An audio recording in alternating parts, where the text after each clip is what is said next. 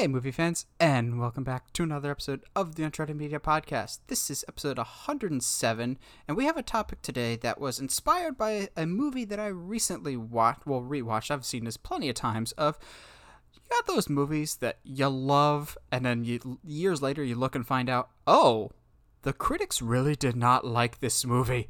Yeah, I got plenty of those that you can't convince me otherwise. I will still enjoy these movies, even if people say that they're terrible. But first, before we get into that, we have got so much news to get over tonight. But before we get into any of the news or any of the discussions, Michael, how you doing tonight? Good to have you back. Hey, thank you. And thank you, movie fans, for giving me the privilege to be back this week. I'm doing well. I'm excited for some of this news tonight. It's very interesting, and I think our topic, because I picked the one last week, I think the one that you picked for this week is, infinitely better, so I appreciate it. Well, before we get into that, Michael, are you watching anything good? Are you reading anything good this week? So I watched on Sunday, right after church, so it's a really, topical movie. I watched 2007 film Zodiac. Yes, I had not seen Zodiac. Yeah, so I knew it was based on the actual Zodiac killer in California back in the 70s. I knew that, but I had never seen the film before. So going back and watching it, because I remember there was no spoilers, but there's a scene where a character is in a house and it's really creepy. Mm-hmm. And I remember that in one of Bravo's 100 scariest movie moments of all time, this scene appeared in there. And what was appealing is it wasn't a slasher film or a supernatural horror film. It was just a thriller that just happened to catch the right vibe. And I remember seeing that several years ago, and I'm like, eventually I got to watch that movie. And so I did, and I thought it was great. It's pretty long, though. I think it's a tad too long. It's 2 hours and 30-some minutes, and I was getting kind of bored towards the end, but it was still good. I'll fight you on that one. It is long, but I didn't feel, at least to me, it didn't feel long. I thought it was paced very well, but yes, even as a horror fan, I was on the edge of my seat with Zodiac. It is not a horror movie, but there's a scene towards the end when our main character, who's been trying to solve the clues himself, thinks he's figured out the last piece, and is very, very, very tense. And Jake Gyllenhaal is just one of my favorite actors. He's awesome. Just, if you haven't seen it, it's got Jake Gyllenhaal, Robert Downey Jr., Mark Ruffalo. I feel like there's some other big names that I'm missing here.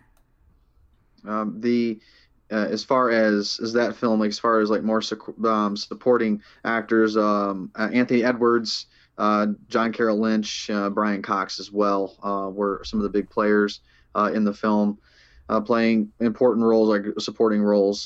Philip Baker Hall, a classic actor. And so, it was great. I mean, David Fincher, he knows how to do suspense. I mean, he's had a good record of that. I think he did 7, right? Yes, he did. Okay.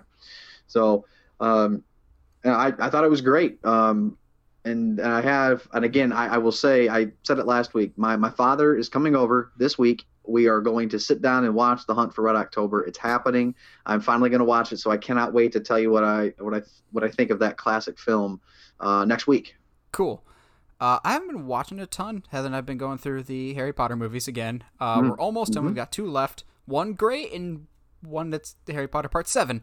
But on the flip side, I've been reading a lot of comics. I just finished Watchmen, which is great, but I needed something happy after that. So last time I was in a comic book store, they had a buy one get one, so I bought Watchmen, and then I bought The Flash 0 Year, because I was just looking at my shelf and going, okay, a lot of Batman, a lot of Nightwing, a lot of Superman. Who do I not have a lot of? Flash. And I liked the beginning of the Rebirth run that started in 2016, so I was like, what's the start of that? I was planning, because I started reading it the night I finished Watchmen. I was like, all right, I'll just read the first issue. I kind of read the whole book in one sitting because it was so good, and now I'm kind of on not just a comic kick, but a Flash kick. I'm just like, okay, what's the best Flash stories? I've already read Flashpoint. I've already read Flash Rebirth. So now I'm going to be nose deep in Flash for a little bit, and then I got some other ones. I've got the actual Spider-Verse book for my birthday, so I'll probably be going through that. That thing is thick. I got quite a few Spider-Mans that I need to catch up on, but yeah, I like reading I hope comics never die, but they're becoming a digital medium. I say as I went through my DC Universe app and went through and picked out a whole bunch of digital comics. So you are contributing to that very decline, sir. I buy books every month. Thank you very much. I have to ask. So what Harry Potter film did you just finish then?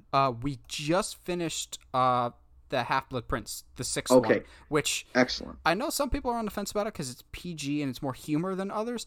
I actually think my favorite is the last one, just because it wraps everything up very well. And then Goblet of Fire, because I like the Triwizard. Then I might actually put 6, because I think it's the most interesting character work. I think it's the most interesting Malfoy is in the entire series. There's one great scene where Malfoy almost becomes the good guy and Harry becomes the villain. And I love a good old-fashioned double turn, and they get dangerously close to doing it in the movie. Also, as a kid, I wasn't paying attention to Malfoy, but if you look in the background of almost any scene he's in, his brain, the actor Tom Felton, is clearly like his mind is somewhere else. Like, even in scenes where the shot is not on him, he's devoted to, I need to look distraught and mentally not there. Like, he looks depressed every scene that he's in. I was like, that's good attention to detail there, Tom Felton. Good for you. That is very good. Because I just went through these films last year, so they're fresh in my mind. My parents really enjoyed them. Half-Blood Prince for me is my favorite.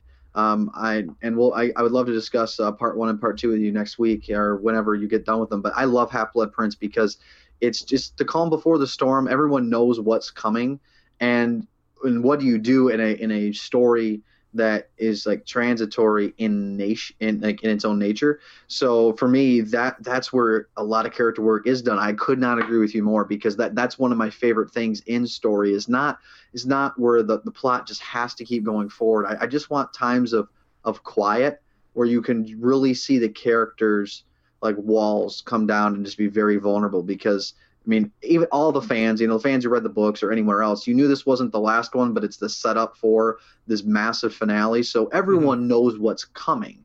And even the characters themselves know that something's coming and brewing because of, what they're finding. And I think of the notion when you look at what happens with Snape and what Dumbledore, and he says, Severus, please. It's it's a double entendre. We just don't know it, right? And I love the Half-Blood Prince. Yeah, I'll just one of my favorite scenes in all of Harry Potter. It just makes me sound horrible, but I love the bathroom scene when Harry almost kills Malfoy, because it sounds horrible, but it's that hate and obsession can make you do terrible things even if you're a good person. Half-Blood Prince, to me, rewatching it now, is very much the Empire Strikes Back of the Harry Potter world, of like, you really have to get knocked down before your heroes can come back up, because the middle part of your story is where the bad things really need to start hitting the fan. Solo getting frozen carbonite, maybe dead, killing off Dumbledore. You really need to lose hope. Avengers Infinity War, half the world being destroyed. The bigger your valley, the greater the triumph. I've had this discussion with someone before of they only like happy stories, and I get that. But if you have nothing but happiness in your story, the victory is hollow. Why does Endgame work? Because we got kicked in the balls in the last movie. We lost hard. When you get that victory at the end, it feels worth it. Like, it's sad Dumbledore dies, but it feels more rewarding at the end when Harry finally wins the day. Like, you can have great victory, but the more trials and tribulations you've overcome, the greater that victory in film as well. No, that is, I can't agree more, honestly. I think, as a character, and it's also more relatable to life. And I think some of the best films, I know we've discussed this when we were roommates in college, spoiler alert, that's throwing back a few years if anyone didn't remember or is coming into this conversation for the first time. But it's one of those things that, what do the best films do? They might not receive the most critical acclaim as a consensus, nor the highest box office, but films that are iconic, they move you and for almost every emotion. In Infinity War is one of those films. It makes you laugh, it makes you cry, it makes you angry, it makes you incredibly joyful. But then you're left with this kind of bitterness. But that's also relatable to life. And even though I think people genuinely like to escape in film, right? We want the fanciful, we want to escape from the realities and maybe some of the depressing parts of life. But every now and then, if a director and a creative team, if they play it right, and they still captivate you with this mysticism of film and this art form, but yet they connect to you as a person. That it's a fine line. It is a very fine line. But when they do that, those are the films that we replay for years and years, and it doesn't matter how many times we watch them. It's like we're watching them for the first time with those little eyes of a kid, and our eyes just light up, and you can tell your relatives, you can tell people who watch it with you for the first time, like, this hit me, or this is special because. And I think, I'm not saying this is deserving of like a lot of the Harry Potter films, but Half-Blood Prince, in the same way you mentioned, you said with Infinity War, like, that's why those connect to me. So, anyway. Well, you talking about to your future generations. I would like to be able to tell my future generations what a movie theater is, but at the rate we're going, I don't have faith that I'll ever be able to do that again. Because as if the theaters weren't in a bad enough situation, they're shooting themselves in the foot even more right now as we're recording this earlier today. In fact, Cinemark has also made a deal with Universal. So we said a few months back that Universal made a deal with AMC Theaters to basically shorten the theatrical window, basically, and now Cinemark's getting in on that too. So basically, the theatrical window is how long a movie has to be in theaters before it can go on demand. So how long a movie can be in theaters means how much money it can make at the box office, etc., etc. Well, Cinemark has now made a deal with Universal that if a Universal movie does not make $50 million opening weekend, then after 17 days, it does not need to be in theaters anymore, and it can go straight to video on demand, with Cinemark getting a cut of that revenue. I get what Universal is going for here. I really do. Mm-hmm. This is not a good idea, Cinemark. You're dancing with the devil here. This is not a good idea. We talked with AMC. It's always dangerous to be the first penguin in the water. I think it's almost just as dangerous to be the second one here, because now you're following somebody else's lead, and it might not be the best idea. And I don't know if this is the great idea here for Cinemark. I know they're desperate for cash. Theaters are desperate for money right now. I just don't know if this was the route to go, because now basically theaters need to only show a movie. If a movie doesn't make $50 million opening weekend, it can basically be out of theaters within 2 weeks and in your home, which some of you were like, yeah, that sounds awesome. Do you not want to see movies in theaters anymore when we're safe and allowed to do it again? This just screams the death of the theater to me, and I don't like that at all.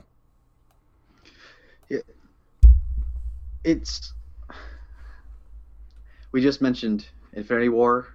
Can we just quote it and saying, I am inevitable? I mean, and in a way that this seems inevitable, and how the way the market has changed this year and potentially irreversibly damaged certain industries.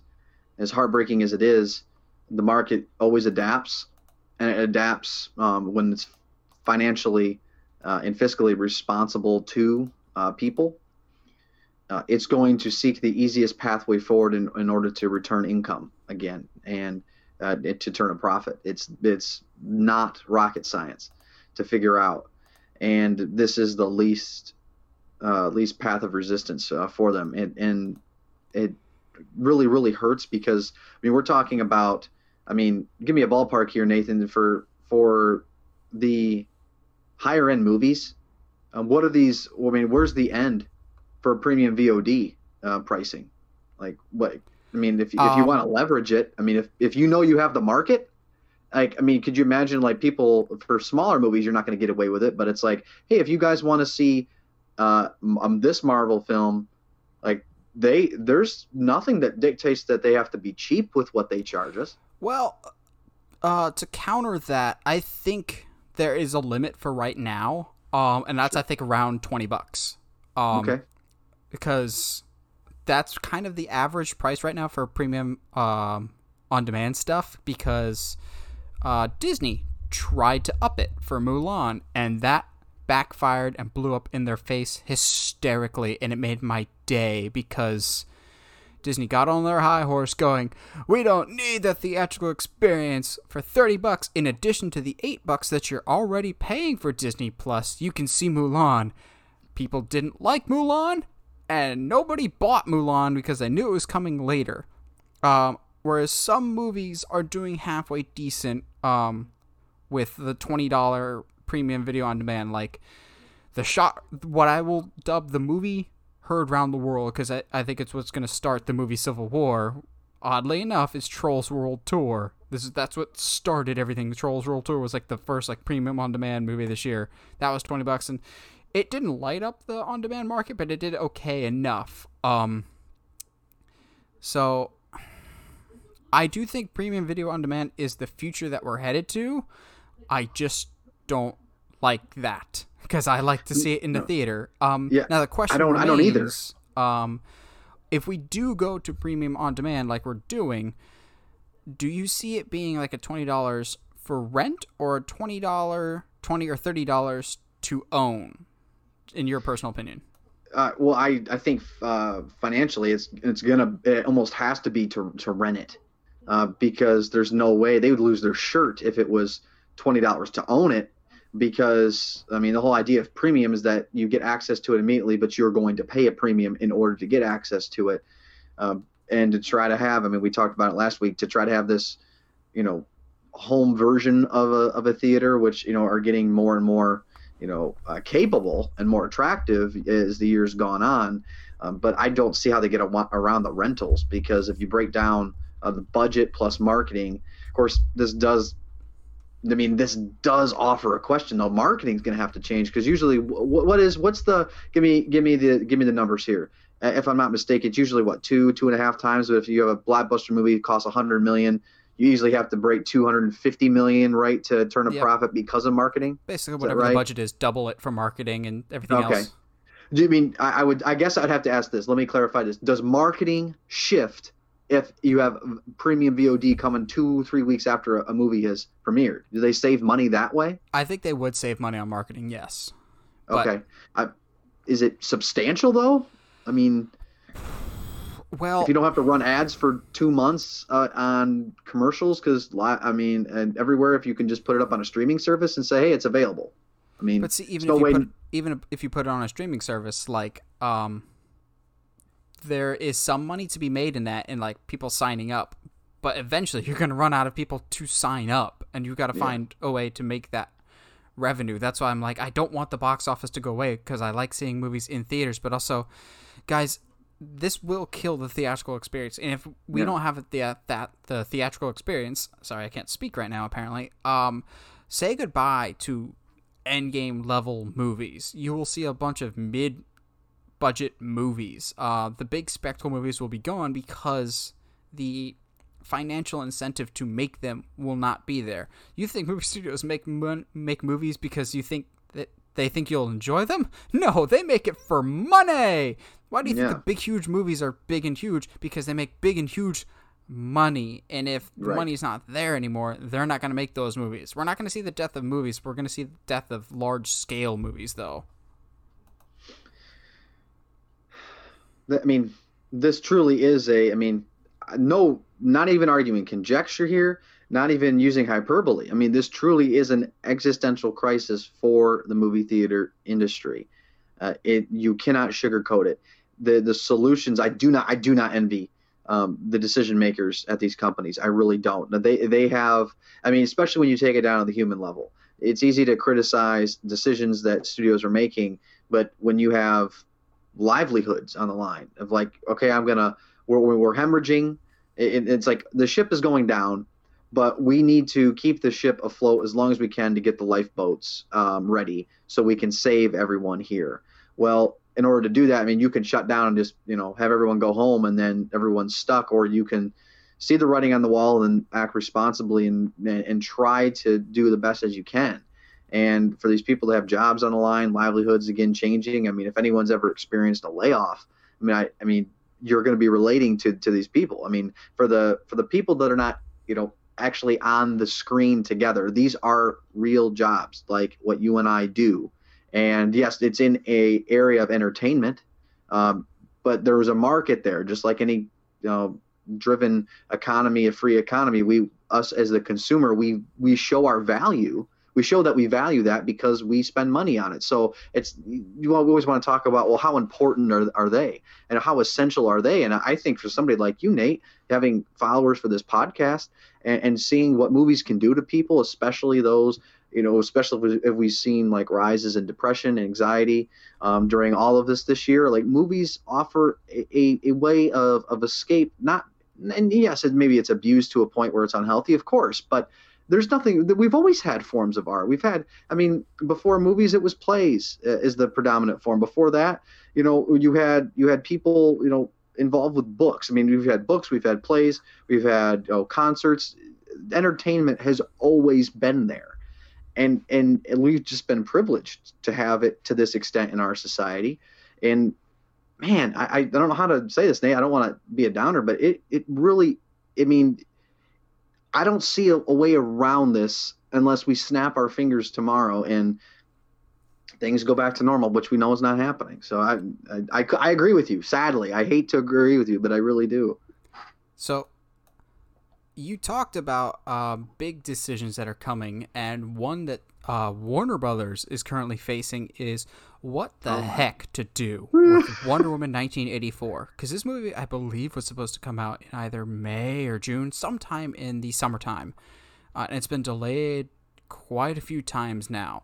A delay after delay after delay because the world just isn't ready for Wonder Woman, because it's not safe for everyone in the world to see Wonder Woman yet, and they want to make the most amount of money possible because the last one made like close to $900 million, so Wonder Woman is a big franchise.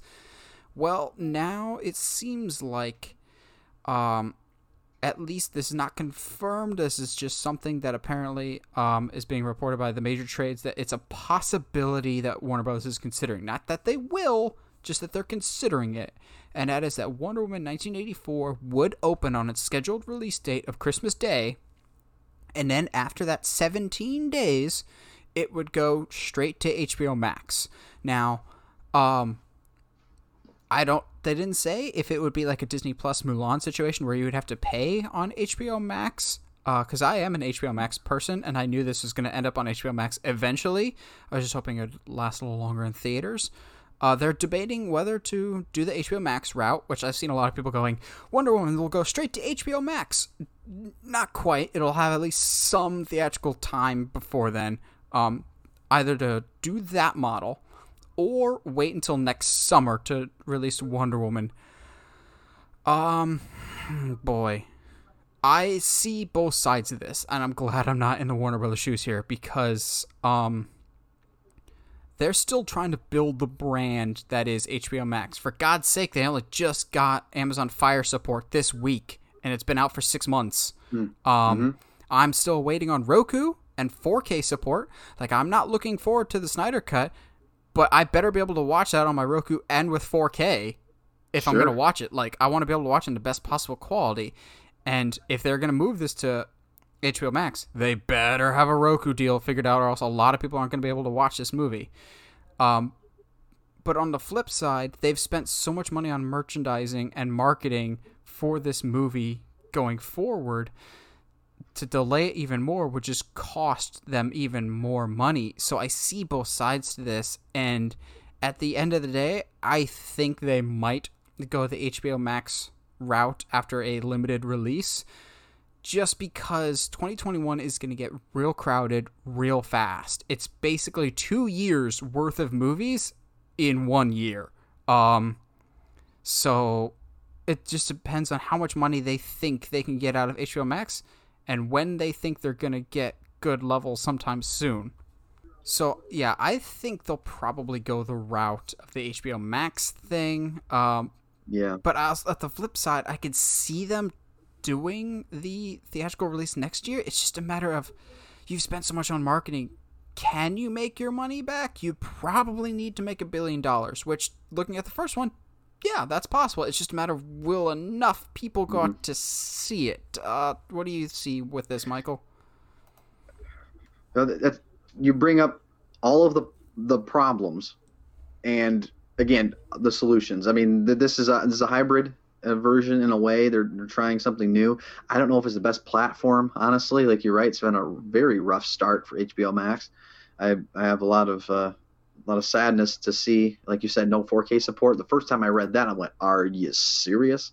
That aside, the original release date, after being delayed from December of 19, by the way, was June 5th. So, I mean, at this point, like you had said, with 2021 being stacked, so I mean, if there's any saving grace for the theaters, if restrictions, or go away, the movie theaters will be packed. Absolutely. That's my hope, I guess. Maybe that's a little naive, but yeah, how does this end well if they release it? Because once they do, I mean, they're committed. You can't really walk it back. I was actually really surprised. Well, because they've walked back several release dates now, so you can walk back release dates. New Mutants. Yeah, I mean, no, you can. I thought that they would, honestly. But once you actually release it, if the time comes and it's already out in theaters and they release it on HBO Max, I mean, the genie's out of the bottle. Your potential, real grab at the market share is gone, because, like you said, of 2021. Now, I don't know where they could put it, but I mean, majority of big income films people go out and see them immediately. So it's not like the majority of the income is spread out over the course of time. So, man, I don't know what I would do. But I don't like this move. But then again, I don't think any of these moves that these companies are making are what they really want to do anyway. So I don't have to be happy about it. But it is what it is. I just know here in Michigan, in this state, because we just got new restrictions today, I won't be able to go see it. So I don't even know where this thing's releasing. If it releases in theaters, where? Because I can't see it unless I fly somewhere. Maybe I should come see you for Christmas. Just to see Wonder Woman, which will probably end up being, from everything I've heard about it, perfectly fine. I don't want to bash on Wonder Woman. I haven't seen it, but I have heard some things that I'm just like, oh, that sounds not as good as it could be. But I'm going to give Wonder Woman the benefit of the doubt. It was mostly good in the first one, except for the end where the wheels kind of fell off. But we've had too much the whole negative. Impression and somewhat payoff. Huh? Yeah, you said you mean the impression of the film and the supposed payoff. That's what they struggled with. Yeah, when Professor Lupin is revealed to be Ares. Oh, yeah. So we've had enough negative news. Let's get into some positive news, because we do have some positive news to come out this week. This is hardly surprising, but it's still nice to hear either way. We know Thor, Love and Thunder, if that's not just a wonderful name, directed by Taika Waititi, is in active development and is the next Thor movie. Well, add another member to the cast, as we're going to have Chris Hemsworth, Star-Lord himself, joining the cast of Thor, Love and Thunder. Now, I said this is hardly surprising because it seemed after... Chris Pratt. Chris Hemsworth, of course, is going to be in Thor, Love and Thunder. Although, whether he's going to be the main character, I'm not entirely convinced about, but that's a discussion for a later day. Chris Pratt, this is hardly surprising. With Avengers Endgame, they kind of set up as Guardians of the Galaxy, and given Guardians of the Galaxy 3, due to James Gunn's involvement with The Suicide Squad, which we'll talk about next, actually, given that that's an active development, we're not going to get the Guardians of the Galaxy 3 for a while. So this makes sense. My question is, do we think other members of the Guardians of the Galaxy will be involved? And this cast is already pretty big. I'd imagine Korg's coming back, Bro Thor, Jane Foster's coming back, Valkyrie, Christian Bale, whatever he's playing, if he's going to yell at another light person. It's oh, no. What role do we think Chris Pratt is going to have in this? And also, do you think other Guardians are going to show up, Michael? That's a great question. They set it up perfectly at the end of Endgame there, and the Asgardians of the Galaxy, that whole meme. I mean, truly, the insecurity of Star-Lord standing next to Thor, like I think is just perfect. And like they both have that, so I think they could almost be a friendly foil to each other. Other Guardians characters, I don't see why not, because if Guardians 3 is way off, I don't see why they can't throw a scene in there, maybe even post credits or something. I'm not sure, where they can maybe finally tease. Well, is what was? I'm Beta so Ray sorry Bill? here. What? Yeah, well, that's hilarious. Beta What- Ray Bill. what- Beta Ray Bill. What was it? Ending of Guardians 2 that they teased Black Adam? Black Adam is DC.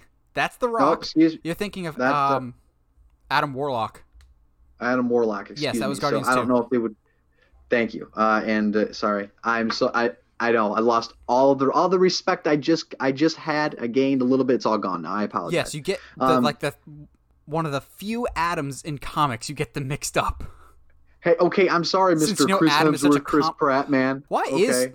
is Adam just not very common? I can only think of like Black Adam, Adam Strange, and Adam Warlock. That's about it. I can't think of anybody else. I got nothing there. So maybe they're gonna tease that. I would put more money on the more Guardians showing up, but I think the wild card there is potentially. I mean, this is a Thor film, but I don't think it's going to have any implications. If anything, I think Chris Pratt's going to be there because of his kind of rivalry with Thor. I don't think the rest of them, because there'd just be such a crowded film. It'd be basically an Avengers movie at that point if the rest of the Guardians were there Marvel, as supporting characters. Marvel clearly is not opposed to larger scale, just everyone. No. Like Captain America Civil War is basically Avengers 2.5. Yeah. My hope is with Thor and Love and Thunder, now with Star-Lord in it, we get more galactic, like we did with Ragnarok, of get us away from Earth, but also, hey, Disney, you do now have some recently acquired galactic-related Fox characters. If you would like to maybe throw a Silver Surfer in the mix, I would not complain in the slightest. Yeah. Do you, now question. I do need to ask you these two things. I actually don't know where you stand. One, do have to go back to Adam Warlock. Was that a tease? Was that something that maybe got scrapped when James Gunn was fired, or do you think that is the play for Guardians 3? I think that is the play for Guardians 3. Okay. And then what is your overall impression of like Thor, Love and Thunder, what the rumored storyline is, and the bringing back of Jane Foster's character? I'll be honest. Aside from Captain Marvel, there's no character in the MCU I hate more than Jane Foster.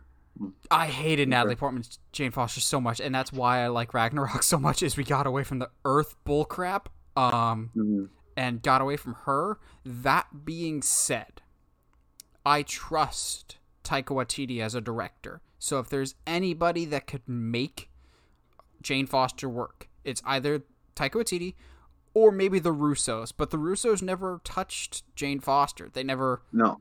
They had her in a cameo in Endgame, but that was pre-existing footage. Sure.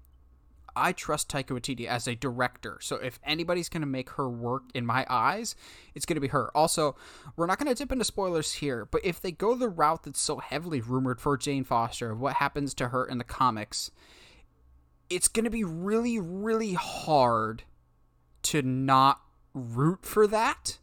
If you still don't like Jane Foster after the route that they take the character in this one, you're going to kind of come off as a horrible person. Again, without saying too much, this could be what not redeems, but makes Jane Foster an interesting character, at least for me, because as it stands right now, Thor has some of the worst characters. Besides Thor, I hate Jane Foster, but I also hate Darcy. She's just the worst. I rolled my eyes hard when they said... She's not coming back, is she? She's coming back for WandaVision. Oh, is she? That's interesting. Okay. But yeah, I hope, and I wouldn't be surprised if we get some teases for future things. Maybe Silver Surfer is too early, but some form of maybe some newer toys that we just got in the toy box recently. We'll see. There's a lot of interesting rumors out there, and I think that's what's so exciting about the MCU right now is there's just a lot of interesting routes and things that could be bubbling underneath the surface that we don't even know about. Like, we know a Mahershala Ali Blade movie's coming soon. There's been rumors for a while of Namor, the Submariner, who is referenced kind of in Endgame. There has been some rumors, I don't know if I buy them, but I would love to see it, of some Ghost Rider Easter eggs. Fingers crossed. I would find Kevin Feige and give him a hug if they cast Keanu Reeves as Ghost Rider.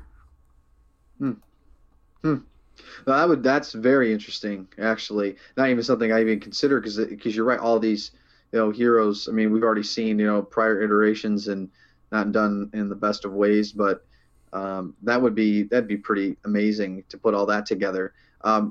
Question real quick is kind of bringing it back to the immediate. What is the tentative release date for Love and Thunder? I think it was supposed to be next year, but right now I know one of the issues that I'm having with this pandemic is I don't know when anything's coming out anymore, and movie release dates are my actual schedule of I know what time of year it is based on what movies are coming out soon. I think it's sometime 2022. I can't remember if it's a summer or a fall 2022 release, but yes, 2022 I believe is the new release date. They're still in the pre-production phase. I heard they were filming, but I'm not sure. I'm not currently 100% up to date with Love and Thunder like I am with Uncharted or the Batman production.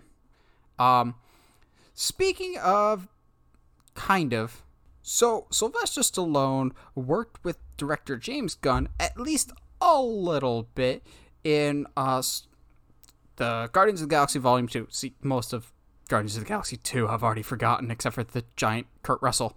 But he was briefly in it, and it seemed like he had a future as a Ravager or some form of capacity. He might be back for Guardians of the Galaxy 3.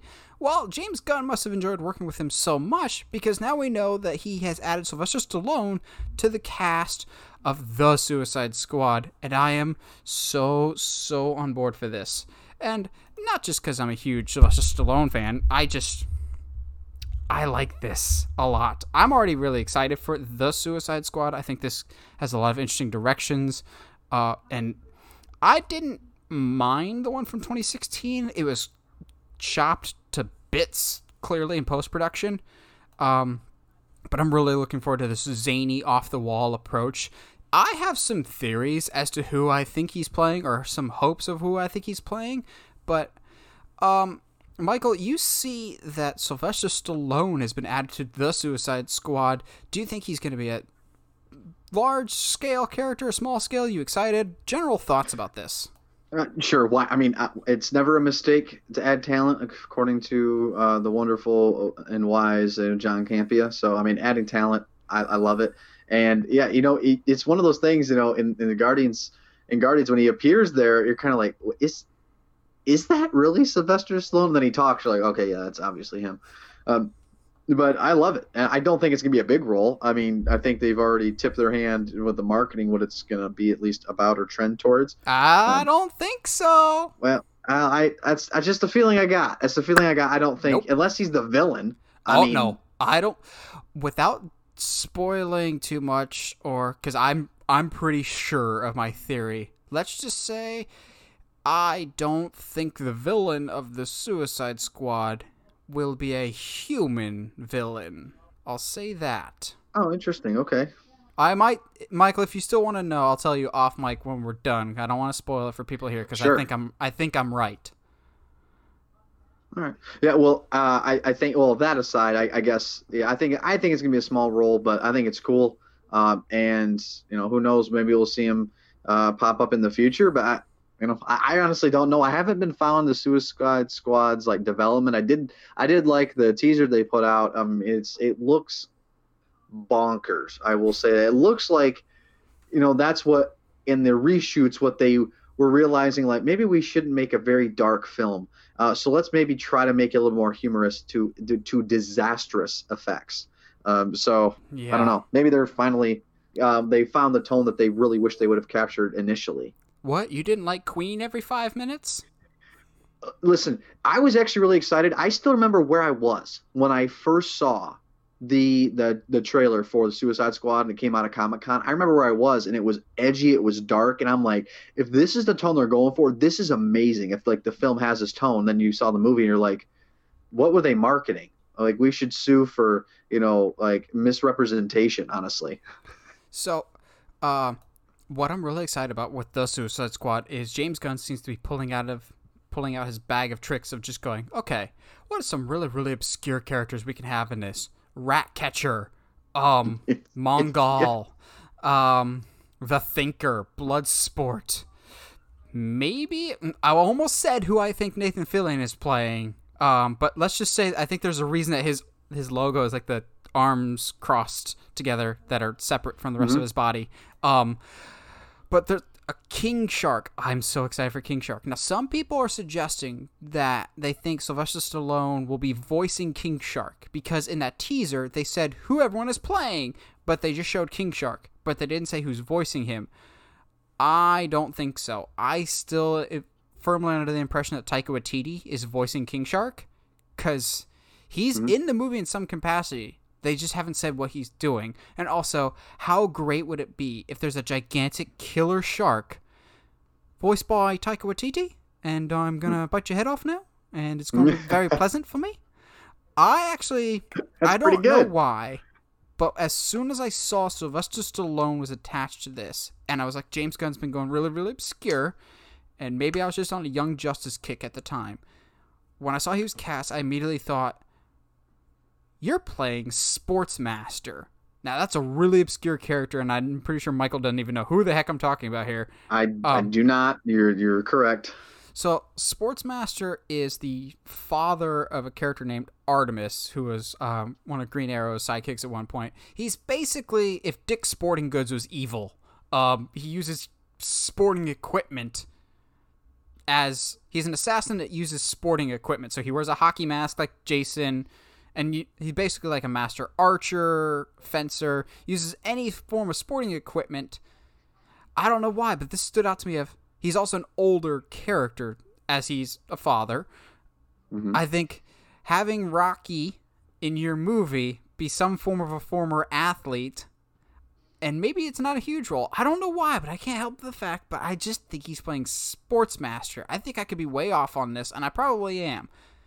But given how obscure the characters were getting, and Sportsmaster is really obscure, like, I have a DC encyclopedia. He's not even in that encyclopedia, which shows how helpful that book is. But, I don't know why. I just think it'd be funny if the former Rocky plays some old person that uses sporting equipment. But that could just be me.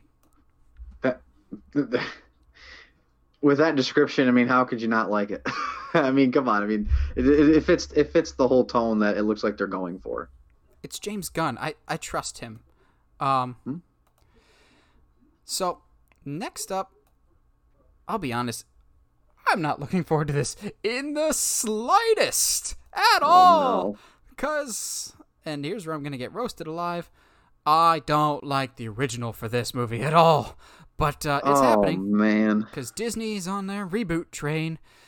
So Disney has been rebooting a whole bunch of their old animated movies, and we had heard rumblings of this for a while, and now we know it's officially happening. We're getting a live-action remake of Lilo and Stitch by the guy that brought us the Crazy Rich Asians movie. I think it was a year or two ago. I have not seen Crazy Rich Asians, but I've heard great things about it. I'm not looking forward to this at all. I hate Stitch. He's the Caillou of Disney for me. He is so annoying and gets away with so much mischief.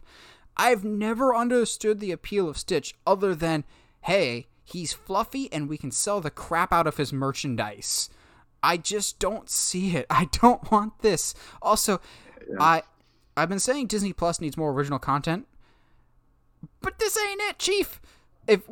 Maybe it's still the stigma of we haven't gotten a ton of new Disney Plus content besides The Mandalorian, but this is going straight to Disney Plus. That's not a vote of confidence for me. And maybe it should be or shouldn't be because we haven't had a whole bunch of original Disney Plus movies yet to truly base it off of. Like Netflix, if you say Netflix original movie, no thanks, I'm out. Your movies are trash. Your series are great, but your movies are god-awful. Disney Plus, we just don't know yet.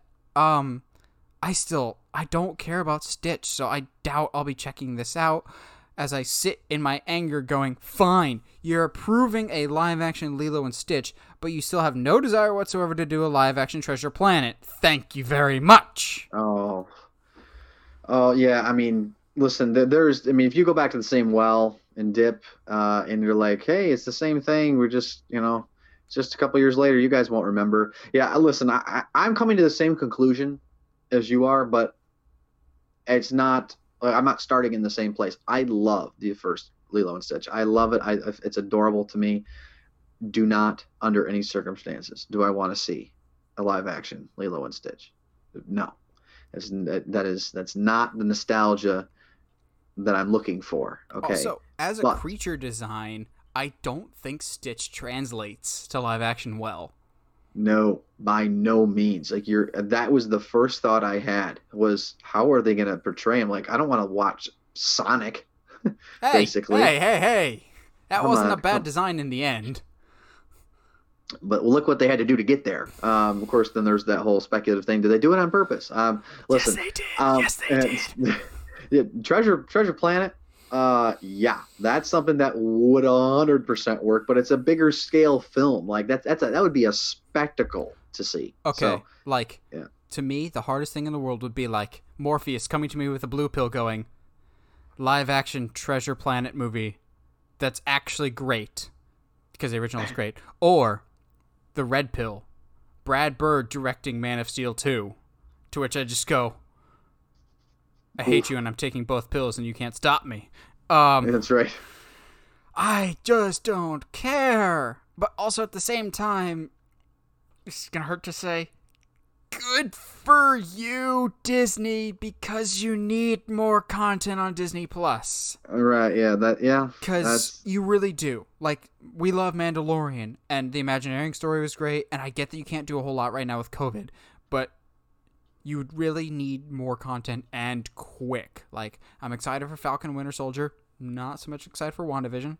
It just doesn't seem to get me excited. But Disney Plus, you're going to need new content, and soon. Like, I know Netflix has you beat by like a decade, but you need more movies, you need more shows, and I know you consolidate a lot of your departments to funnel directly to Disney Plus, but you need to start working on that sooner rather than later. Mm-hmm. No, absolutely. I mean, going through Disney Plus, I mean, here's a question. Uh-oh. If The Mandalorian left Disney Plus tomorrow, how many subscribers, like percentage of their base would leave with it? I'm going to surprise you. 20%. You think so? I think a lot of people... That's huge, by the way. They're at 73 million right now. I think it would drop to about 50 million. I mean, that would be significant, though, wouldn't it?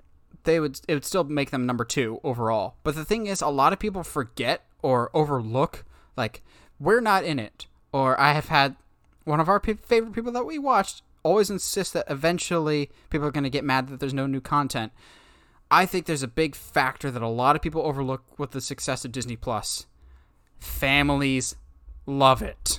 I think even if there's no new content for 3 straight months, the numbers don't change drastically for Disney Plus because so many of families are involved. Because families want something that they can trust their kids to watch for hours on end while they do whatever, especially in a time like this when kids need to be inside for a while.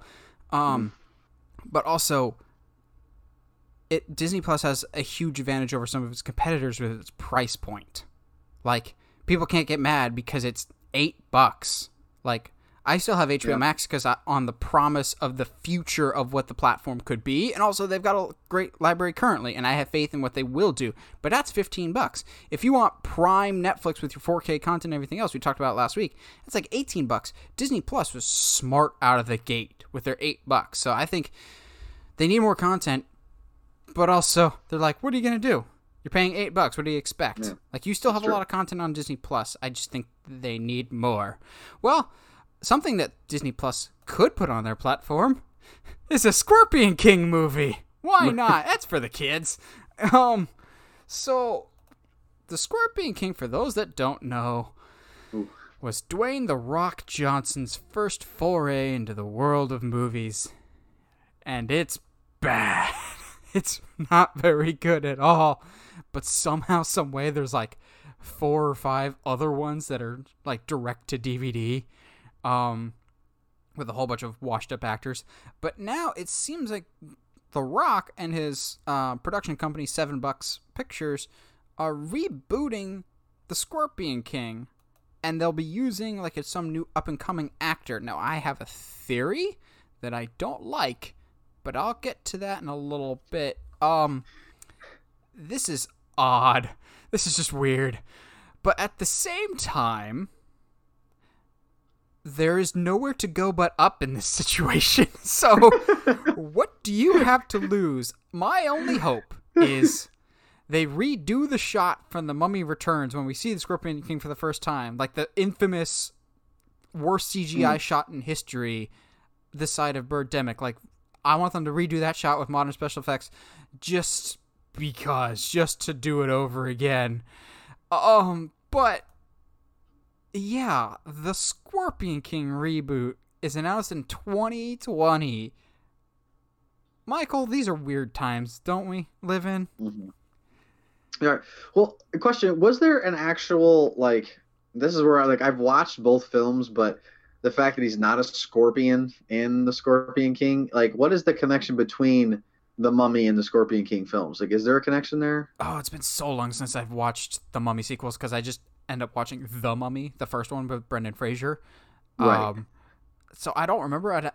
You're gonna make me have to go back and watch the Scorpion King. So I'm very sorry because like he's a dude in the Scorpion King. No, he's a mentioned the Scorpion King in the Mummy or the Mummy Returns, right? And it's like, wait a minute. So they're the same person and the same title, and they're like 2 different life forms. That doesn't make any sense. I mean, I like the Scorpion King because of Michael Clark Duncan. I don't like the film, but I think there's a lot of cool stuff in there. It's so cheesy. Like, it is such a cheesy film. I don't think him as being an actor for the first time. There have been certainly much worse debuts of people from entertainment in their first like Hollywood film. I mean, absolutely. I don't think it's bad. It's not good, but it's not horrible. I mean, come on, it's not a horrible film. Like, some of the stuff is cool, right? Yeah, it's not the worst film, but it's not great either. But he redeemed himself with a movie that people don't talk about nearly enough with The Rundown. That's a lot of fun. That got him more on track to be The Rock that we know and love to this day. Did you like Walking Tall? Yes, I do like Walking Tall. Okay. Forgot about that one. Yeah. Here's my theory that I'm worried about. He said he wants to cast a new up and coming actor. Okay, yeah. I think he's already got somebody in mind that he has worked with before in a little movie called Hobbs and Shaw. His cousin, current WWE champion, Roman Reigns. I am very much worried that he will cast Roman Reigns as the Scorpion King. Because of the familial connection, and be like, I did it, now my cousin can take over the franchise with me overseeing it. There's always been rumors of The Rock and Roman Reigns at WrestleMania. Even though I've fallen out, I still hear about Roman a lot, so clearly the company's still pushing him forward. I would not be surprised if they want to turn Roman into the next Rock or the next John Cena. And he wasn't bad in Hobbs and Shaw, considering he has like one line, but this could just be me being overly concerned, but I really, really hope that this isn't just we want Roman Reigns to be in a movie of some kind because he's family. So you wouldn't like see somebody like a Jason Momoa taking that type of role? No, because Jason Momoa is an already established name. Plus, Jason Momoa was in a Conan the Barbarian remake in 2011 that did not do very well. And I think he'll be tied up with that like Aquaman franchise for the next couple years that should probably get rid of Amber Heard as Mara, but whatever. Sure. Okay. Well, I mean, I guess to summarize my thoughts is, don't really care. They're gonna have to court me. They're gonna have to basically, they're running for election. They're gonna have to court my vote because right now I'm not sold on it at all. And our last story today is another positive one with a hint of sadness, I think. I'm going to choose to be optimistic because I choose to be an optimistic person by nature. For the most part, I'm prone to over-exaggerations. I'm aware of this. But Stephen Caple Jr., the director of Creed 2, has been tapped to direct the next Transformers movie. I think this is both good and bad. I don't know about you, Michael, but I loved Creed 2. I actually liked it more than the first one, believe it or not. No, don't you say that. Are you kidding me? I liked 2 more than 1 because 2 felt more like a traditional Rocky movie. And that felt more like comfort food to me. It felt more like the Rocky, like a modern version of Rocky 2, 3, and 4 just amalgamated into one movie. And I'm a sucker for stuff like that. Like, I like Creed a lot. I think the villain was much better in Creed 2. Like, I, for the life of me, can't remember the villain in the first Creed. I don't know, it just felt more like an old school, just cliched sports movie. But I like cliche sports movies. Like, I like that they withheld the Rocky music until he knocks down Drago for the first time, in which case I almost leapt out of my seat, so excited. I'm both excited because I liked Creed 2, and I think Stephen Caple Jr. is a great director. Nowhere in the statement, though, do they make it seem like this is a sequel to Bumblebee, and that makes me sad, because shame on y'all that didn't see Bumblebee in theaters, because good grief, that is the best in the entire series. Like, Travis Knight worked a miracle with Bumblebee. I had no desire to see it, and I finally saw it. I love me some Haley Steinfeld, though. She picks great things to be in, and she was great in that. Maybe I'm partial to Bumblebee because it's just a 2019 version of Iron Giant, but who am I to judge? So I'm excited because I like Stephen Caple Jr.'s limited work that I've seen him in. Granted, I've only seen him with Creed 2, so I don't know. I am worried, however, about the writer of this movie. The writer of this movie wrote the Guy Ritchie and Charlie Hunnam King Arthur movie, which is single-handedly one of the worst movies I have ever seen in theaters, and Heather and I almost left. I hate that movie so much, and I don't think Michael knew that, because I felt like he just zapped. I could see the energy zap out of his body right now. I did not know that. Yeah, I knew better. I never saw that film, so oh man, that is really heartbreaking, because I mean, because I love Bumblebee. Like, I thought it was great. Like, my parents liked Bumblebee. Think about that. Everybody should like Bumblebee. Yeah, and so when I think about the potential, like, future, like, they set it up really well. Good actors, good story, like you had mentioned, and then the worst thing that happens is that you become disjointed, and Marvel's really spoiled us, because they've shown us to great success how to write continuity, have consistency, and it doesn't seem like they don't really care about that necessarily right now. And hearing you tell me what the writer was, that's yeah, I think you just summarized the entire mood, both good news and bad news. But hey, I guess it begs the question: can a really good director save a really bad script? Yes. I think it's easier to work around a bad script than it is to have a great script and a bad movie. Because I was about to say, but it's by the same director as it was the writer. But let's be honest, as much as we love Star Wars, A New Hope has a terrible script. It's not very good. A New Hope, I recognized your foul stench when I was brought on board. Really? A New Hope is not written particularly well, but it overcomes that by some pretty decent direction. And all the good lines of dialogue were written by somebody else. There was a ghost writer for A New Hope. I think you can have a not necessarily the best written movie, and still have it be okay. I might have nightmares tonight that you just said that, so I'm gonna have to go to my happy place now. Tell me I'm wrong, though. You're wrong. Oh, A New Hope is written masterfully. No, I just don't think it's bad. I mean, I don't think. I don't. It was bad. I never said it was that great, though. It's really not well written. I don't see. I can't believe you go that far. It's well written. George Lucas is not a good writer. Well, Empire Strikes Back was written by Irwin Kershner. No, Irwin Kershner directed it. It was written by Lawrence Kasdan, and that's the best one. The best Star Wars movies are written by somebody else. I mean, I agree with that. I just I agree with the fact that George is not that great of a writer, at least for the ones he wrote after the original trilogy. But I think he didn't even write the original trilogy. He wrote wrote A New Hope. I'd say if you remove him from that, I don't know. Like that's he had a good. It's outline. Kind of a time and era. Like scripts were. I mean, every movie had a different flow to them way back then. I mean, you could always pick out like stories haven't changed.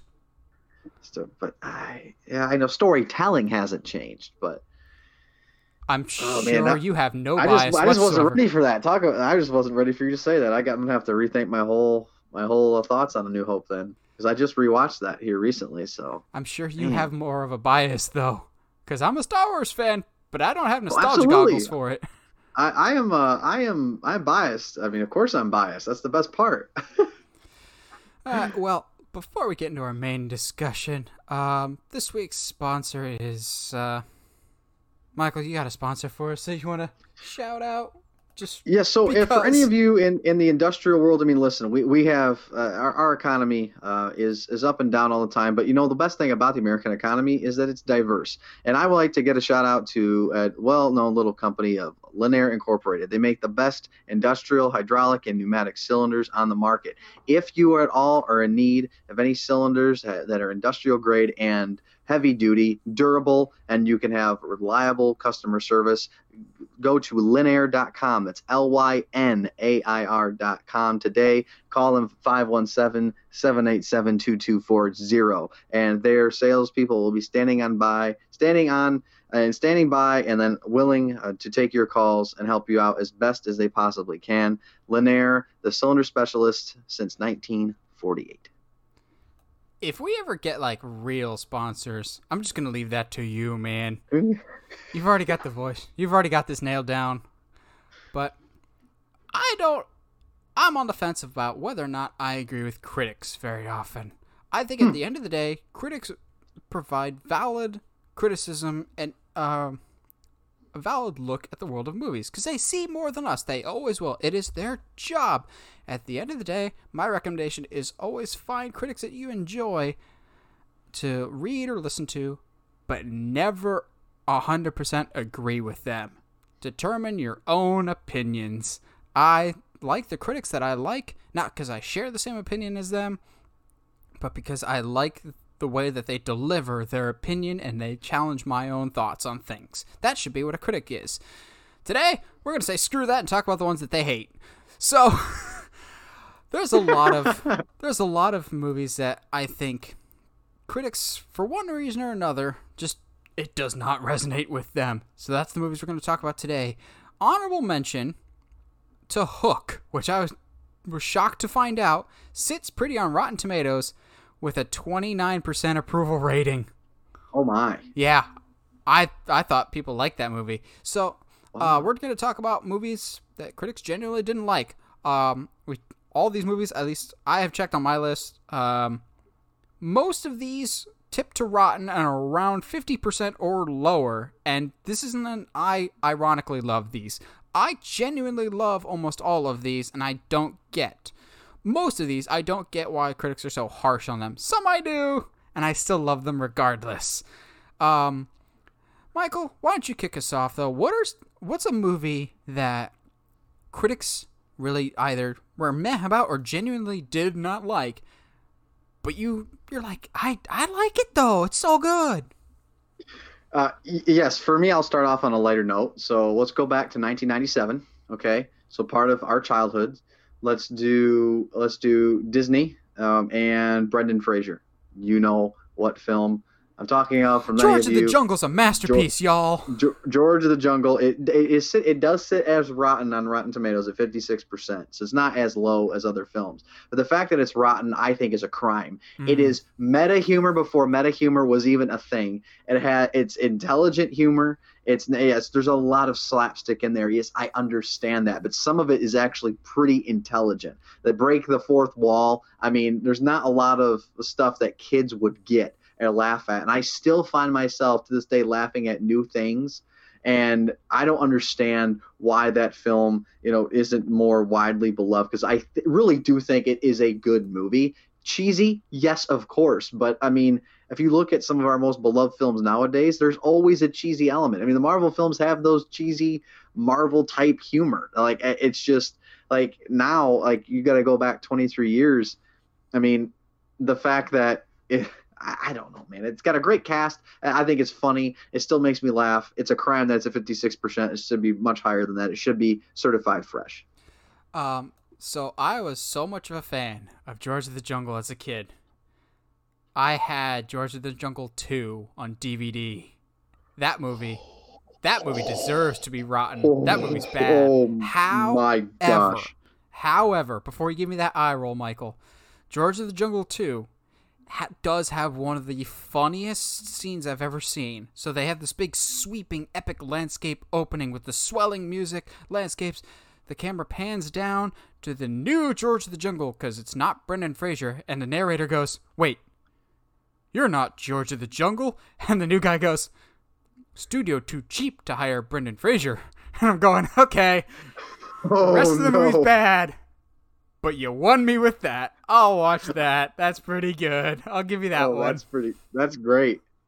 So, unfortunately, Disney kind of they knock some out of the park, and then they have some that I really think the critics misunderstand, or they accuse of being some things that it really isn't.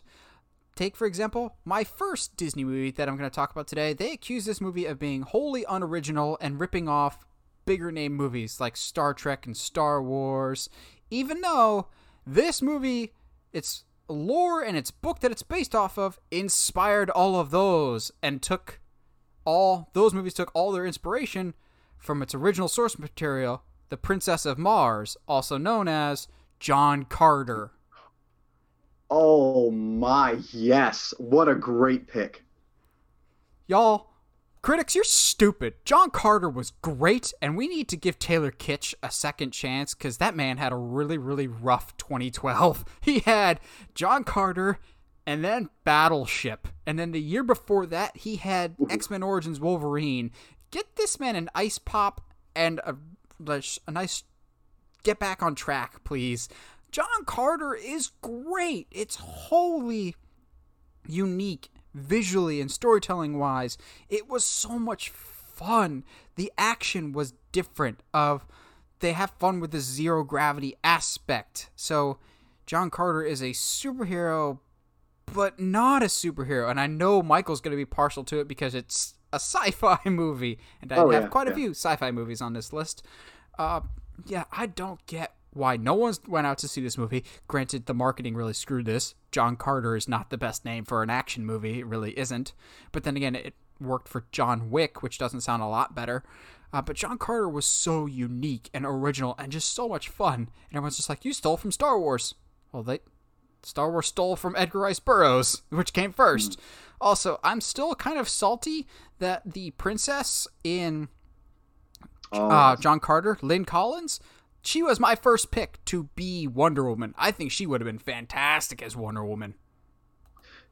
Could not agree more. We talked about this at school, and I actually thought about this very thing, and I actually thought, I bet Nathan is going to want to talk about this because you were so adamant back in college. I deliberately said not to. I deliberately said to myself, don't cover that. Nate will do that probably. So that's awesome. Yeah, this movie's great. And it was botched by one of the biggest marketing disasters of all time. I mean, people in film school, I believe, are going to study how to not market a film based on this particular movie franchise. So yeah, it's a shame. It's one of those things of like, man, I'd love to see a sequel to that because there really is material there, and we just know it's never gonna happen, at least right now or in the next coming years. I mean, if we can't get a Tron sequel going, they're not going to get a John Carter one going. We are getting a Tron sequel, though. Well, yeah. I'm going to believe that, honestly, when I see the first trailer. Well, honest. Also, and here's where I'm not going to make Michael happy. I agree with the critics on Tron. It is the most okay movie ever made. It's a Zack Snyder movie. It looks good, but there's no substance. It looks gorgeous, but there's not a lot to Tron Legacy. I want to love it, but then every time I get past like the first 40 minutes, I'm like, can it just end now, please? Yep. Once they leave the arena, I think the movie takes a nosedive. Sure. So I have one other Disney movie. Let me check my list. So do I. Only one other Disney movie, which admittedly I kind of see the complaints, but also I don't, because at the same time, this movie is so much fun. And what did you expect? It feels very similar to The Mummy, kind of, which also is barely fresh. It's like 61%. I think critics went into the bias that all video game movies suck, so this movie must suck too. And of course, I'm talking about Jake Gyllenhaal's Prince of Persia. I genuinely really enjoy Prince of Persia, except for one scene when at the end Ben Kingsley is killed and he's blatantly holding the spear into his chest.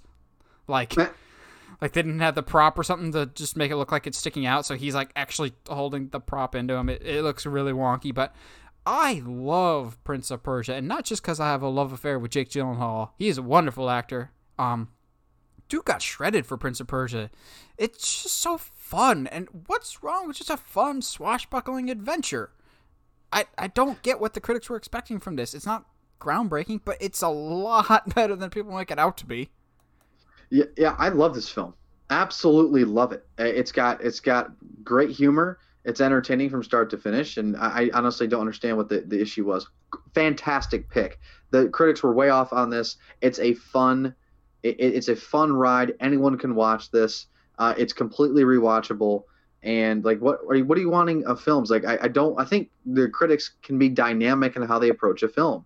Not every film is equal in what it's trying to do. I mean, how do you rate a film on its success? I want to rate it in the fact that it's a family-friendly movie for the most part, and it's going to be entertaining from start to finish. It makes you laugh. It's got a good plot. You root for the characters in the end. There you go. And awesome. It's certified fresh. It should be fresh. Should be in the 80% my range. No argument. I couldn't agree more, Nate. I'd probably put it in like the 70s. It's not perfect, but it's still a lot of fun. And I still get mad when people are like, there's no good video game movies. I'm just like, Prince of Persia, people, it really, really wasn't that bad. Yep. In contrast to other video game movies out there like Doom, Prince of Persia looks like Citizen Kane, guys. Oh, that's hilarious. Like, video game movies are not going to be great until the Uncharted movie comes out. Mark my words, it'll break the curse, dang it. But what's next on your list, Michael? Well, we're sticking with the same studio, and the same studio, same release year, mildly sharing the same title. This time, this one carries a rating of 19% in the Tomometer and 33% audience score, so the audience is completely high and out of their minds as well. But this one stars Tim Allen in a quest to have his, I guess, unbegotten son and introduce him to this new world, and that is Jungle to Jungle. It was a direct-to-video release. Part of my childhood, right there, is 3-4 years old. And then watched it at that time. It kept me entertained. And the reason why I like this is because as an only child like yourself, when you watch a film that has a little bit of humor in it that children won't get. I mean, Disney was really good at this growing up. Like they knew enough, and they're still good with Pixar films to this day, that they throw jokes in there that the parents will like, that the kids, it'll just go right over the kid's head, right? Well, my parents laughed, and as a kid, you're like, I like seeing my parents laugh because it makes everything more fun. And this one really made my parents laugh from start to finish. So I'm biased. I get it. I know. But having rewatched this recently again, I think it's great. I mean, Martin Short, Tim Allen, I think they make a great duo in this movie. I don't understand why it has a 19%. Yeah, it's criminally underrated. I don't know if you've ever seen it, Nathan, but I think it's worth a watch. Jungle to Jungle is a movie that happened. Okay, well, all right. Well, hey, listen. You said you'd have one for me that I disagree with you, but I don't think it's 19%. You want to get into that one? Yes, I do. Okay, so Michael really, really likes sci-fi, and I do too, to a certain extent. I don't know. It's not like my go-to. To me, a good movie is a good movie, but I know, Michael, you lean more towards sci-fi. There's one movie that I remember in college that I told you, I was like, I like it. I don't know why. Maybe it's because I'm not emotionally attached to the franchise. I mean, franchises, because this is a crossover movie. I love Alien vs. Predator. It is so dumb, but I have so much fun. And Michael's just going, you've broken me. You have broken me. I think I don't care that it breaks continuity. I look at this as its own pocket universe from both Alien and Predator. The thing is, for me, I don't consider either Alien or Predator a horror franchise. They are an action franchise. So the fact that this skews more action than horror doesn't really bother me. And people are like, the characters are shallow. Alien does have good characters, but then again, they only have good characters for 2 of the movies. 2 out of the 7. Yeah. Yes. Alien, to me, is like Terminator. They keep insisting, this one's the one where we're going to get things back on track, and they just make things worse every time. Oh, yeah, I would agree. It is exactly like Terminator. You had 2 good movies, and everything else forget about. So Alien vs. Predator, I know people are like, it should have been R for the action. They still get away with quite a bit in Alien vs. Predator. They do. If you change the green to red, it's a very R-rated movie. But also, I still think they do a lot of things right in Alien vs. Predator. Like, to me, the best scene is when the Predator and the girl team up for the first time, and they actually have this whole great scene where not a single line of dialogue is spoken, but you understand exactly what's happening by nonverbal communication, which I think that's really, really cool. It's just like, oh, I track what's going on here, of like, okay, I respect you as a combatant. We're going to work together in this situation. Here's a shield with the head of your enemy so you're not completely going out there on your own. It's not a great movie, but I really don't think it's that bad. Then again, I'm not a diehard Alien or Predator fan. I've seen all the movies in the franchise for both of them, but to me, they're nothing but schlocky fun. And that's exactly what Alien vs. Predator is. Now, if we talk about Alien vs. Predator Requiem, we could dump on that movie together all day long. I hate Requiem so much. Well, I don't know what to think about AVP Requiem because I can't literally see anything that's going on in the movie to judge it accurately. It's the darkest movie ever. Yeah, it's awful. It puts like that I never seen it, but I heard like one of the Game of Thrones episodes is really bad. I'm like, well, I bet that would be put to shame by this whole film. Yeah, listen, like Aliens, and Predator are iconic films. All the rest of them are garbage. They truly are like garbage. Predator 2 has some redeeming credit. I'll defend the Adrian Brody Predator movie. What was it? Predators with Danny Trejo and everything else. I like that movie, and I sat through the most recent Predator movie. It is kind of uncomfortable at times with the allegations that went on behind the scenes. No, I defend the Adrian Brody one. That one's really not that bad. Well, I've seen that. I thought it was entertaining. Listen, AVP, I remember people were like, are you going to go see this? Like, I remember elementary age kids, because I remember some of my classmates, their parents let them see PG-13 films. And we were all talking about how it didn't get a rated R, R rating, because we were like, wow, that means we might get to see that. Because everyone at that point, we knew about Alien. We've seen the Xenomorph. We've seen the Predator. It was part of pop culture. We all kind of like knew what it was. Yeah.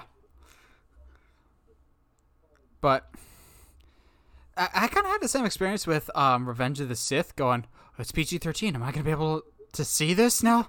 Exactly. Yes, exactly. So that was it's not bad. Like, you know what? Objectively, I agree. It's got a 21% on Rotten Tomatoes. It doesn't deserve. I don't think it's. I mean, Bump it up to I've 50. seen.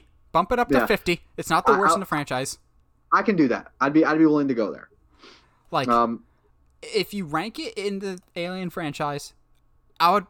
Unfortunately, it deserves to be in the upper half of the Alien franchise, not the lower half, just because Alien has so much garbage in it now.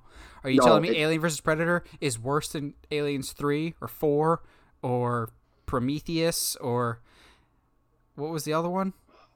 Alien Covenant. Alien Covenant is one of the most disappointing movie experiences. Not saying worst, but disappointing. Yes. Alien 3 is Alien. Listen, Alien Resurrection is a comedy. It's that bad. Like, it is a comedy because it's like so grotesque and utterly ridiculous. Like it's like two films. They're like, we want to show as most gross gore as possible, and we also want our characters coming like from the circus, and it's bewildering. But yeah, nothing gets worse than that. And actually, I'm curious, what do you think? I think we'd agree Alien Resurrection is the worst of those. Where do you think that has on Rotten Tomatoes? 16%. That's very precise for you to think. Do you know that, or are you just No, that's guessing? just a guess. So Alien Resurrection from 1997 has a 54%. What? On Rotten Tomatoes. What? That is staggering. Are you kidding me? I am insulted and offended. That's right. There we go. In reverse, like it's not low enough. My final film tonight is something that we have talked about. I've talked about forever. This will be very, very quick because I cannot wait for your other film here. It's actually a remake from a film. I've got a lot more. Yeah. Well, I can only really come up with three that I just like. I know in my heart like. I think absolutely did better. I think you and I will have very similar movies on my list that we could talk about. Oh, sure. I think there's a couple, and there was one that based on the graphic there, I absolutely agree with. But it's a remake from a 1947 film, came out in 2013, remake with Ben Stiller, and it's The Secret Life of Walter Mitty. I adore this film. It has a 51% on Rotten Tomatoes. Anyone of all ages can watch this movie. I'm talking even with really young kids. There's only a couple words that you probably wouldn't want young kids repeating, but that's you can't watch The Sandlot based on that. Sandlot should not be PG. Sandlot should not be PG. No, it should not. But this film, I love. It's so simple and has a lot of heart, and it's so subtle. And I think a lot of the critics maybe overanalyzed it too much, like they wanted it to be more, and I think it actually is more because it is so subtle in what its delivery is, and you have to pay attention.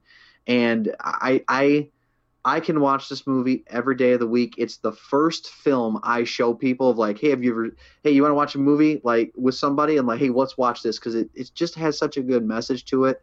It has a heart behind it, and I haven't seen a whole lot of films like it because there's not a lot of pomp and circumstance in it.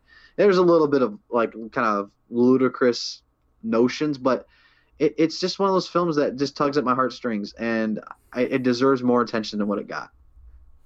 So, I got two main horror. I got one that more or less kind of like multiple horror entries, but it's in the same franchise. Okay. But I'll go with one that's even more hated.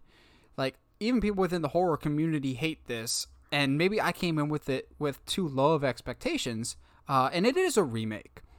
Benicio del Toro's The Wolfman. I will admit, this movie is not great, but maybe I went in with such low expectations, and maybe the fact that I saw the unrated version helps a little bit, but to me, the good far outweighs the bad for this, because I like my classic Universal Monster movies, and this feels like that because the look and aesthetic feels like a combination of the Guy Ritchie Sherlock Holmes with a Tim Burton Sleepy Hollow type. It feels so old school, traditional monster movie. Like the set design in this is outstanding. That I think alone makes it awesome. A lot of people were complaining about the CGI transformations as opposed to like American Werewolf in London or the original, with practical transformations. And I get it, the transformations in this do look pretty bad.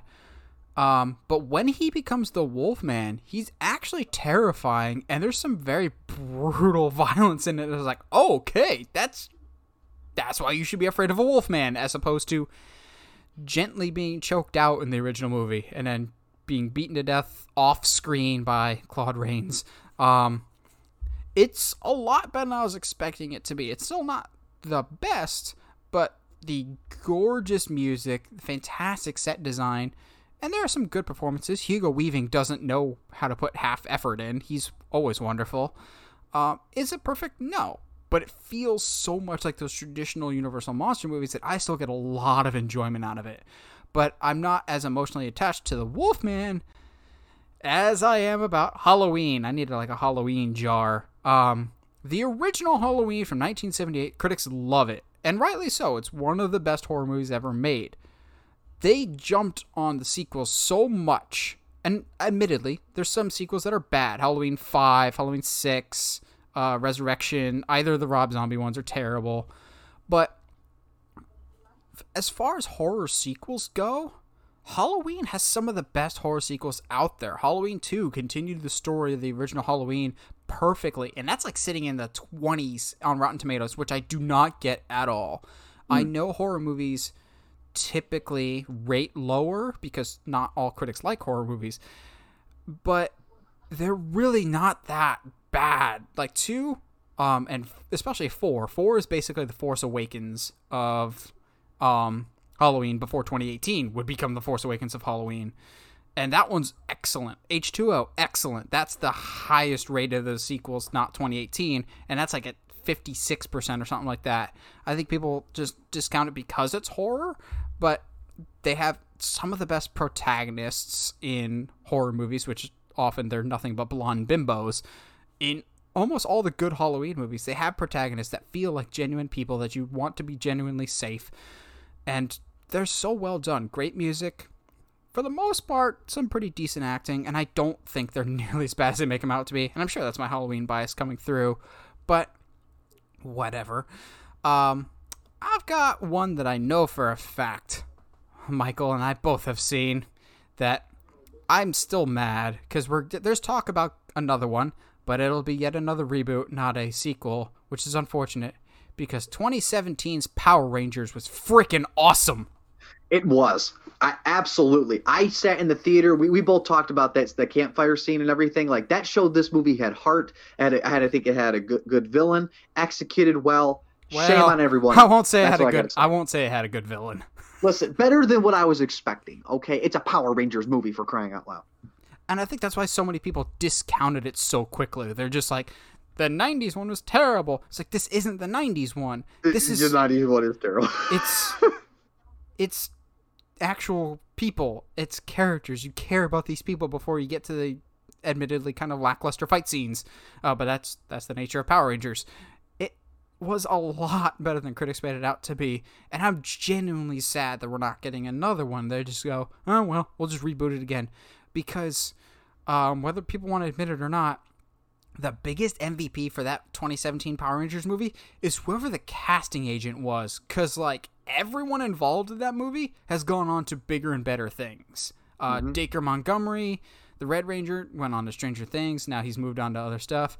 Obviously, the big find was the Pink Ranger, Naomi Scott, who Aladdin, and then immediately did Charlie's Angels after that. So... good for you, Naomi Scott. Ludi Lin was in Aquaman. Still would have liked for him to be Nightwing, but whatever. The movie is so good, even if it has arguably the worst product placement of all time with Krispy Kreme. You know, here's the thing: is I've only seen the movie. I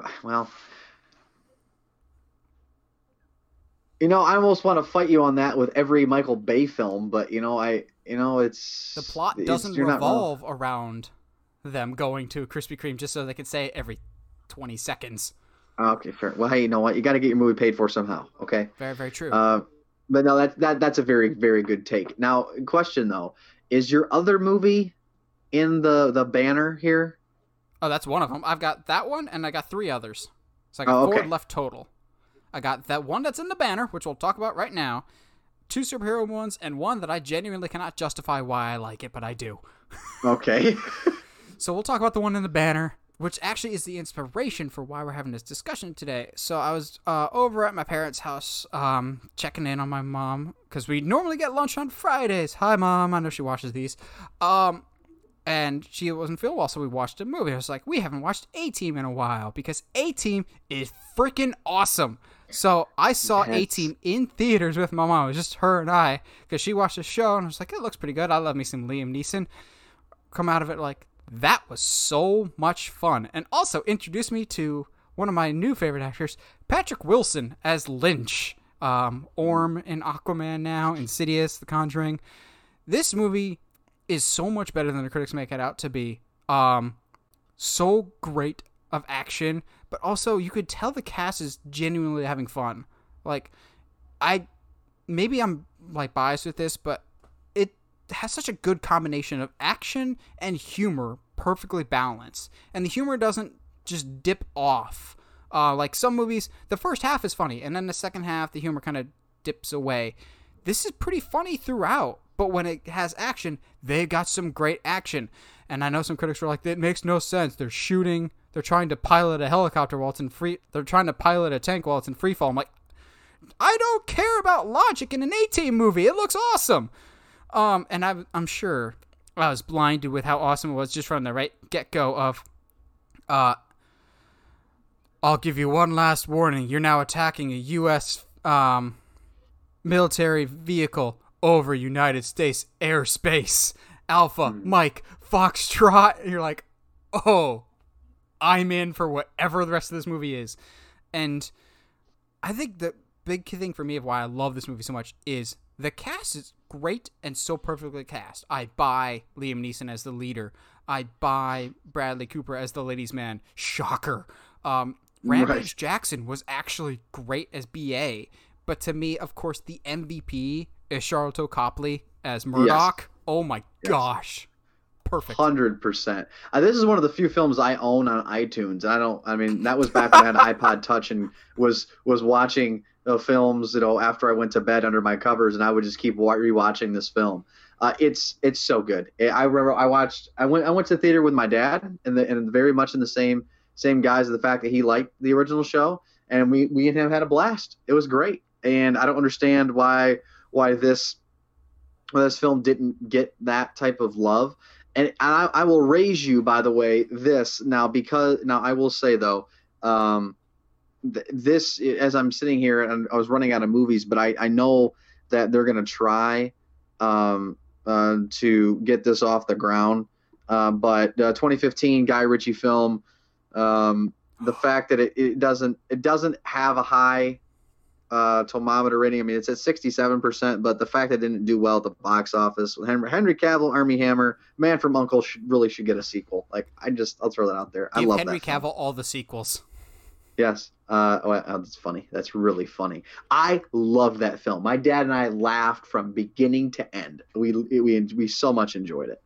But closing out with A-Team before I move on to another one. Sorry. I will never not laugh at one of the best lines. You can tell me otherwise, but I won't believe you. One of my favorite lines in any movie is, "I'm gonna kill you, fool! You crushed my van! You can't park there! That's a handicap zone!" As he drops the radiator on BA's van. Oh, it's just wonderful. Oh, yeah, that was great. My favorite line in the film is when BA's freaking out about flying again. He goes, "Hey, don't worry, boys. Turbulence has never brought down a plane before." And he goes, "Wait, what's that?" He goes, "That's UAV with missile lock, and they bring down planes all the time." Murdoch is just the best. Murdoch, what do I feel like if it dropped on my face? No idea. That was Hannibal in face. It's just so... Wow, these bullets are like the 3D. It feels like they're shooting at us. They are shooting at us. Like, come on. It's just a dumb, fun action movie with great humor. What's not to love? Now, I do have one movie on this list. I'll be honest, I don't know why I love this movie, but I do. And that is starring an actor that I don't typically like in just about anything. I think he's the most bland, boring main protagonist in anything he's ever in. And by that I mean Sam Worthington. And I don't know why, but I love me some Clash of the Titans. No, I knew you were gonna go there. No. I just watched this on TNT. It was up. Oh my gosh, it's so horrible. But at least it's not Wrath of the Titans. Oh, it's Wrath of the Titans is so much worse. Oh, they're both really bad. What's the tomato rating on this? 100%. That's Clash of the Titans has 27%, and in my opinion, deserves every moment of that. The only redeeming quality is the meme. I'm not saying you're wrong. I'm not saying you're wrong. I genuinely don't know why I love it so much, but I do. Oh, and maybe because it's the second movie with Gemma Arterton, who, where the heck has she been? Like, that's a fantastic point. Really. She had like. She was great in Prince of Persia, and she was one of the few good things about Clash of the Titans, which everything's great about Clash of the Titans. What am I saying? I mean, it has a stacked cast if you go through. I mean, look, let me read this off. Sam Worthington, Gemma Arterton, Liam Neeson, Ralph Fiennes, Alex Davalos, Mads Mikkelsen. Like, what? Like, are you kidding me? Yeah, it's a stacked cast. It's so dumb fun. Like, I don't know. I like a good old-fashioned sword and sandal movie, and I like mythology. Maybe that's it. Maybe it just caught me at the right time because it came out, I think, 2011 while I was still in high school. The creature designs are pretty good. Like, the special effects for the creatures, they still hold up very, very well. Maybe I'm blinded by the release the Kraken memes that were everywhere for a while. Oh my gosh, yes. What? What was the Swords and Sandals movie with Gerard Butler? That same type of 300? No, not 300. Oh, it came out a few years ago. Oh, this is really embarrassing how I can't remember it. I thought he was in the film. Let me see if I can't find it. Gods of Egypt. You didn't like Gods of Egypt? The most racist movie ever made? I get that some people don't know the skin color of Egyptians, but I can guarantee you they don't look like Aaron Eckhart. Not Aaron Eckhart. What's his name? Jaime Lannister from Game of Thrones.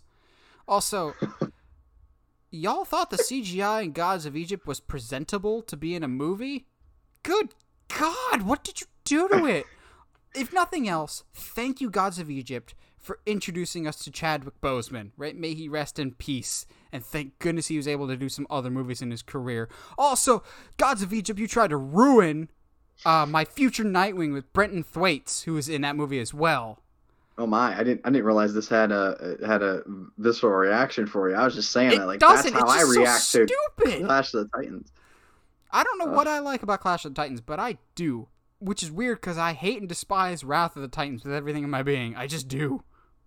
Yeah. So, I've got two superhero movies as my closing out one. One that I think Michael would agree with, and one I don't know if he would, because I don't know if he's seen this one, because I don't know if you and I have talked about this one. Maybe because I didn't see this one in theaters, because I thought it looked so bad, and the 29% on Rotten Tomatoes definitely scared me away for a while, but when I finally saw it, I was like, this is really not bad. It's actually a lot of fun. More fun than it should have any right to be, and that's because Tom Hardy can make anything work. I'm, of course, talking about Venom. I had so much fun with Venom. Oh, I haven't seen it yet. I've been told I should. Yeah, that's what I thought. I didn't know if you had seen it or not. Mm-mm. Yeah, it's got 29% on Rotten Tomatoes. Yeah, it ain't pretty. And it's really not that bad. Maybe people were expecting more, and the symbiote at times could definitely look better. And I have some issues with the final fight when the scary black goo thing fights the scary gray gooey thing. Like, at least with the next one with Carnage, it's black versus red, so it's colors that you can kind of see. Admittedly, Black Panther kind of had the same issue with Killmonger and Black Panther both having the exact same outfits, but at least those made them purple and gold, so you can see which one's which. Yeah, Venom is just dumb but fun. And you can't tell me Tom Hardy isn't giving 110%. I saw a grown man sitting in a lobster tank eating a raw lobster, but fully committed to that scene. And he's having so much fun. It's not high art, but spoiler alert, Venom as a character is not high art. He's a 13-year-old boy's wish fulfillment to be edgelord, basically. I like Venom, but he really doesn't resonate with me as a character. I'm always going to be more of a Spider-Man person. But I saw so many people bash Venom that I was just like, wow, how good can it be? And I saw it, I was like, it's definitely not going to be one of my favorite superhero movies of all time, but I definitely enjoyed it a whole heck of a lot more than I thought I should. Well, who did the voice for Venom? Was it synthesized or was it an actual actor? I don't know. I know it's not Tom Hardy. Yeah. They got some outside voice. Because wouldn't it be interesting to have that guy in your family at night when the lights go off? He just slips a baby monitor underneath your bed and talks into it while you're sleeping. Stop. Oh, goodness. Okay. Well, I'll have to get back with you on that. Jury's out on the. We'll have to see if I like that one or not. You might. It's not awful. There's not any content that you would be opposed to. It's just dumb fun. Think like the first Transformers kind of dumb fun. Not the sequels, but the first Transformers dumb fun. Okay. Now, this last one, I feel like I'm going to need to put my shields up for this. Not from the general population, because the general population, by and large, doesn't mind this movie. It's just critics and a certain, I'm not afraid to anger them, cult-like fan base that so loyally defends the works of one Zachary Snyder, who insist that this is the biggest abomination to filmmaking ever made, and I genuinely don't think it's anywhere near that. And that's 2017's Justice League. I know that this movie is not what it was supposed to be, and thank God for that. I know we're getting Zack Snyder's Justice League, and I'm happy for him that he gets to finish out what he wants to do. But given the track that we were set on, and what he's talked about his future vision for the movies were going to be, I'm glad we're not getting that, at least in canon. I would accept the Snyder movies a lot more if they just outright said, this is an Elseworld story. Okay, fine, I'm on board for that. Then we can have none of the characters we know and love be the characters we know and love. Right. Yes, my end goal was to have Superman be the Superman you know and love at the end of his journey. And at the end of his journey, Batman's going to be dead after being a murderer for most of these. And also, if you like Robin, sucks for you. He's dead. Potentially had all of his limbs chopped off. Yeah. I just... No. And I know a lot of people are just like, it doesn't fit within Man of Steel or Batman vs. Superman. Maybe it's just me, but when I watch Justice League, I just watch it as its standalone movie and don't connect it with Batman vs. Superman and Man of Steel because it's so distant. And yes, the movie is very much a Frankenstein. You could tell what is shot by Snyder and what was shot by Whedon.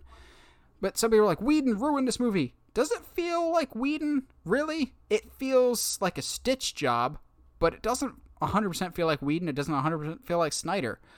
But I enjoy Justice League a lot more than other people. And I'm sure a big part of that is I'm blinded by the ending. And some people are just like, the Superman mustache? The mustache is bad, but look at how Superman is portrayed in the movie. That's the Superman we've been asking for forever now. Like, I will still go back and watch that scene, and I'll put up with the PlayStation 3 graphics for Steppenwolf when he still goes, "You're all too weak to see the truth." Truth? I'm a big fan of truth, but I'm also a big fan of justice. And the classic Superman music comes in. I don't care what y'all say. That's the best part of that whole movie. And I would agree. This is the hill that I die on. It's the best moment in the DCEU so far, because that is Superman. You're like, it's so more cheesy. Superman is cheesy, and cheesy is okay from time to time. And the rest of the movie really isn't that bad. The only real issues that I have is Batman is not great in Justice League. Oh, yep, something's definitely broken. I'm like, that's pretty cringe. But I would take that over, machine gunning fools in the face and running them over with your souped up car. Justice League is not perfect. I will still watch it every once in a while because I genuinely do enjoy it because it's a schlocky, fun comic book movie. It doesn't make me overly sad and depressed. And I get there is a place for dark and more serious storytelling, but when all you have is dark and serious storytelling, you really do miss the optimism. And I want the characters, forgive me for wanting the characters that I have read for a lot of years in comics to act like the characters of how I read them on the page. Like, I like Zack Snyder's Watchmen. He was accurate in that portrayal because those characters live in a dark and bleak world. The characters in Justice League are not supposed to be dark and bleak. They are supposed to have some levity and some hope to them, and I enjoyed the crap out of that for Justice League. I acknowledge that it's not a perfect movie. I will still much rather watch that than a lot of other more depressing things in the DCE universe that we've gotten so far, and my jury's still out on whether I will like the Snyder Cut. Judging by the future directions that he teased multiple times, I think I'm still going to end up liking the theatrical version more than his, but jury's still out on that. Yeah, I saw Justice League in theaters, and I haven't gone back to watch it since because I just didn't enjoy the entire movie. But what I did enjoy is exactly what you brought up, and it tugs at the heartstrings of what I want and I long for Superman to be portrayed as, and what I wanted him to be for me personally, what I wanted to see in Man of Steel. Which I understand that's not what the point of that movie was. I understand that. It's a 0 year. Change. I like Man of Steel for the most part, but the problem is that became very apparent. Man of Steel was clearly intended to be a one-off story and not meant to catapult into a larger universe. It feels very self-contained, and then Batman vs. Superman comes along. Oh crap! We need a whole universe to go with this. I always intended for these things to be played off. I always intended for General Swanwick to be Martian Manhunter. I always intended for Robin to be dead. Sure. It's disjointed, and I'll just say though that the best part of Justice League, in my opinion, is Superman's entrance into Steppenwolf. So I think that's my favorite part. It's the most Superman-esque that we get, and I long for more. So I agree with you. And maybe someday we will get that. Maybe. Fingers crossed. Well, what are some movies that you guys love that may or may not have had the best reactions when they came out? Let us know in the comments below. We always like hearing from you guys. And as always, if you like what you hear and you want to hear more, subscribe to us on whatever audio platform you're listening to us on, whether that's iTunes, Spotify, Google Podcasts, or YouTube. And if you haven't already, subscribe to us on YouTube at Uncharted Media. And as always, stay sharp, movie guys and gals.